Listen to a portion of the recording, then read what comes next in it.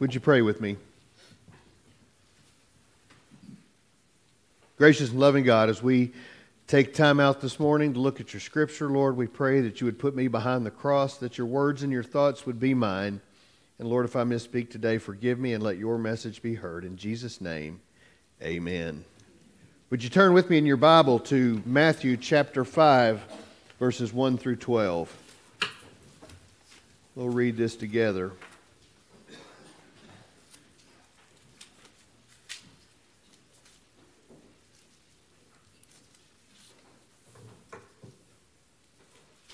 When Jesus saw the crowds, he went up the mountain, and after he sat down, his disciples came to him.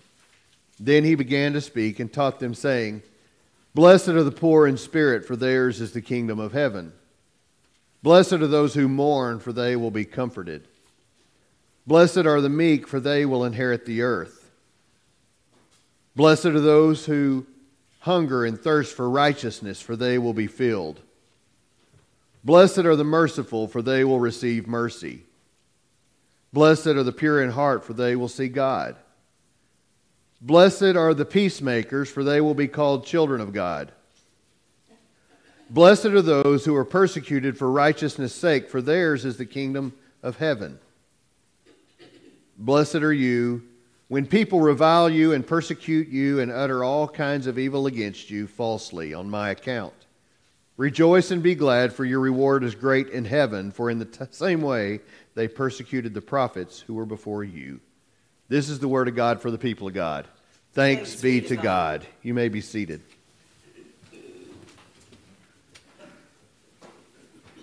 So our beatitude for this week is Matthew 5:4, and it says, "Blessed are those who mourn, for they will be comforted." And as we continue this journey through the Beatitudes, we also continue in our quest this year for revival. We see a pattern in these Beatitudes that presents words put together that often don't really make sense to us. Blessed are the poor in spirit, and now blessed are those who mourn. You know, that's the good news that only the gospel can bring.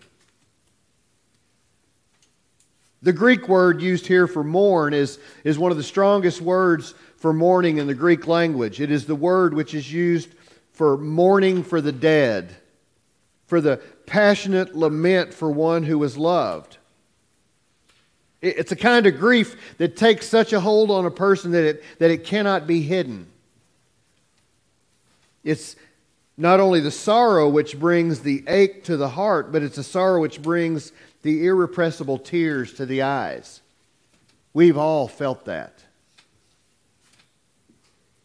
Last week when we started looking at the Beatitudes that Jesus gave us in the Sermon on the Mount, we call them the Beatitudes because these are attitudes that are supposed to be in our life as children of God.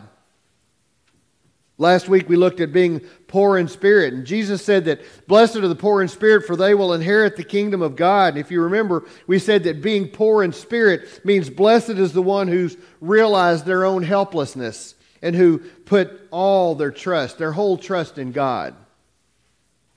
And when a person realizes that helplessness and has put their whole trust in God, they become completely detached from the things of this world, and they become completely attached to the things of God, because we know that God alone brings joy and happiness and help and hope and strength. It may be one of the most important Beatitudes that we discuss because we realize that we aren't really relying on Christ for all things, that if we're not, we can't possibly reach our God-given potential, right? And that humility allows us to see the greatness of God. Well, this second beatitude builds on that. Blessed are those who mourn. So why is mourning a good thing?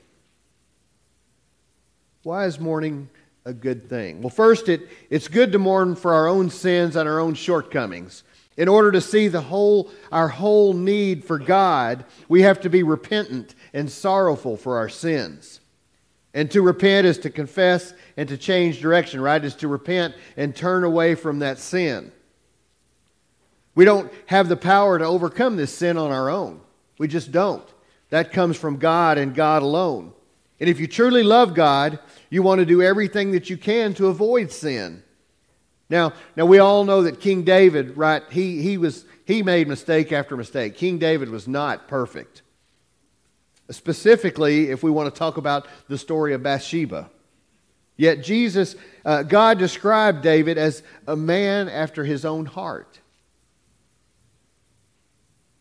You see, David was a person that mourned his sin. David realized that he had sinned against God and it brought anguish to his heart. Psalm 51, in his grief and sorrow, David wrote about what he had done with Bathsheba and her husband. Psalm 51:1 through 4 says, "Have mercy on me, God, according to your unfailing love, according to your great compassion, blot out my transgressions. Wash away all my iniquity and cleanse me from sin, for I know my transgressions, and my sin is always before me.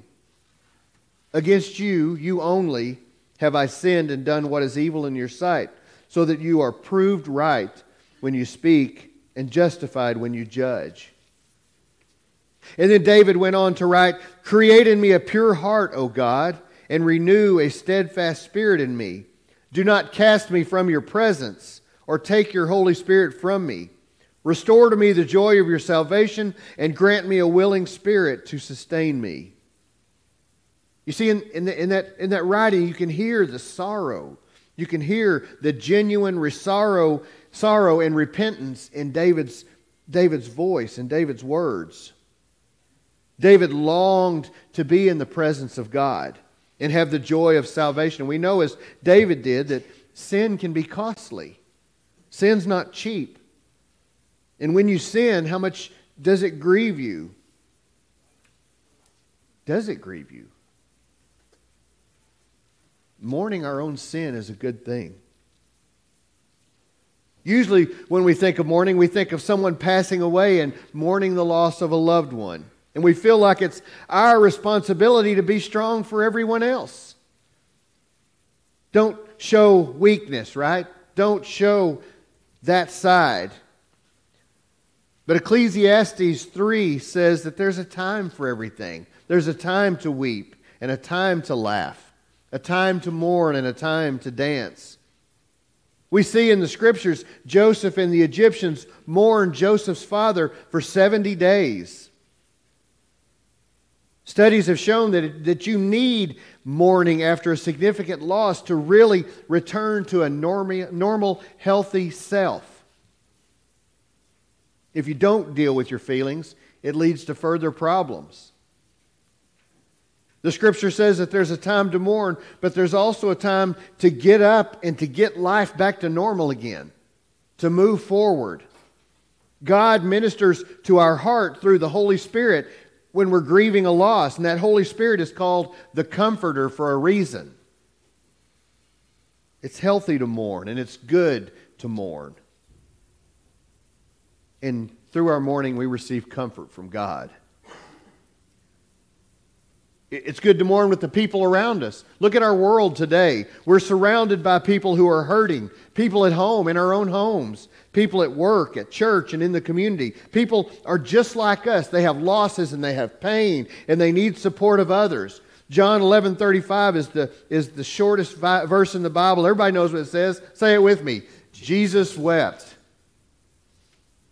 You see, Jesus came to Bethany, and his friend Lazarus had died. And Jesus knew that what he was capable of doing and knew his plan, but he was surrounded by these people that were mourning and crying for the loss of their friend and their brother, their loved one.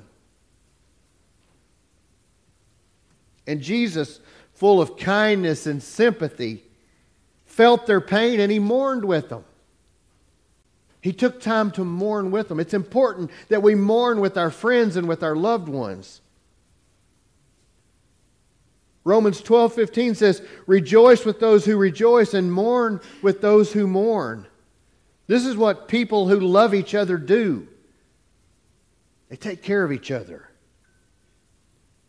When someone has something worth celebrating, you celebrate together. When someone has a loss to mourn, you mourn together. That's why we have funerals and memorial services and graveside services. We gather together to pay tribute to someone who has passed, someone that we love. But we also take time to give thanks to God for the life of the person, for the legacy of the person, for the memory of the person. And mourning others shows that we have a heart of compassion like Jesus Christ did. Jesus has called us to that same life of compassion.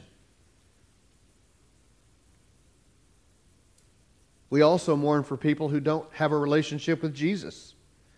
We know there are those people out there. And this is not looking at them from a point of, I'm up here and you're down there. It's just we feel the loss that they have in not knowing Jesus Christ. That's not to say that they're not affected already by sin and loss. It just may not call them to action like Jesus calls us. The sins of the people around us should break our hearts. Luke 13:34 said, "O Jerusalem, Jerusalem, you who kill the prophets and stone those sent to you. How often I have longed to gather your children together as a hen gathers her chicks under her wings, but you were not willing." Jesus was mourning for the stubbornness and the disobedience of his people. How many of y'all know someone in your life that's stubborn and disobedient? And we mourn for them. It's neat, all the wives the husbands didn't notice the wives turning and looking at them just then. That's a whole nother sermon. Because they were living in sin and they refused to do anything about it. What about you? Do you mourn for the people of Wise County who don't know Jesus? The people of Decatur? You know, we talk about every church has got its group of folks that show up, but outside of that, there are lots of people who don't have any kind of affiliation. Do you mourn for them? Do you pray that they might have that relationship? If you truly mourn for the people of our community, you want to make a difference. You want to share with them. Mourning for them doesn't mean judging them. The world's a much sadder place if there weren't others who cared about the sorrows and the sufferings of others. That compassion. And sorrow can do two things for us. See, it can show us that the essential kindness of our fellow man. It can show us the comfort and the compassion of God. And it's in times of greatest sorrow that we find our neighbor and God, or that they find us. Think about Mother Teresa for a minute. How many lives did she touch throughout her life? Had she not had the compassion for others that she had, many lives would have been lost. She was one of those who just kept on. You know, she didn't do the take a break for a while and stay home, sleep in. She was up every day caring for her neighbor. She mourned for her neighbor. And also, had she not been there, the quality of life for others, for many others, would have been seriously affected. Christianity is caring, and this beatitude means blessed is the one who cares intensely for the sufferings and for the sorrows and for the needs of others. It means blessed is the one who is desperately sorry for their own sin and for their own unworthiness.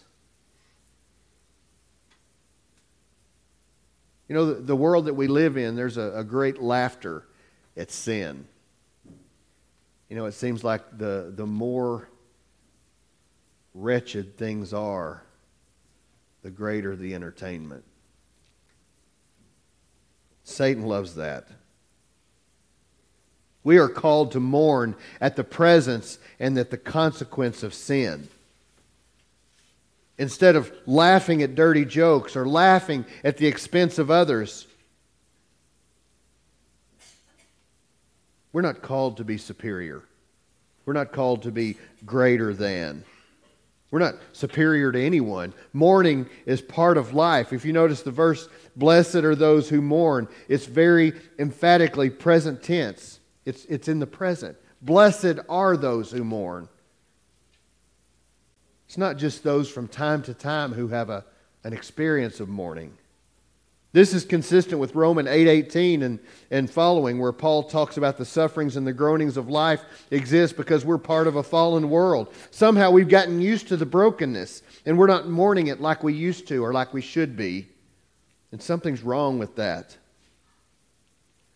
Mourning is a proper response, an appropriate response to sin and to brokenness.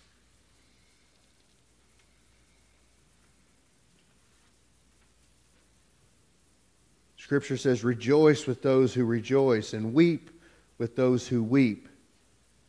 That goes together in all things. And as we share mourning with each other, we share worship with each other. Friends, we need to be inviting people into church. We need to get them here so they can hear the message. We're not asking anybody to switch churches, to jump denominations, to betray the place that they feel comfortable. We're reaching out to folks who don't have a home and saying, look, we got some good news to share here. Come and hear what it's about. Make your own decision. Don't listen to me. Don't even listen to Donnie. Pick it up and read it for yourself. Because God tells you in plain words that He's never going to leave you, never forsake you.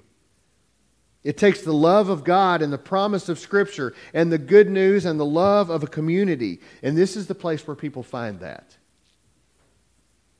And the result is comfort. Blessed are those who mourn, for they will be comforted. This is the word of God for the people of God. Thanks be to God.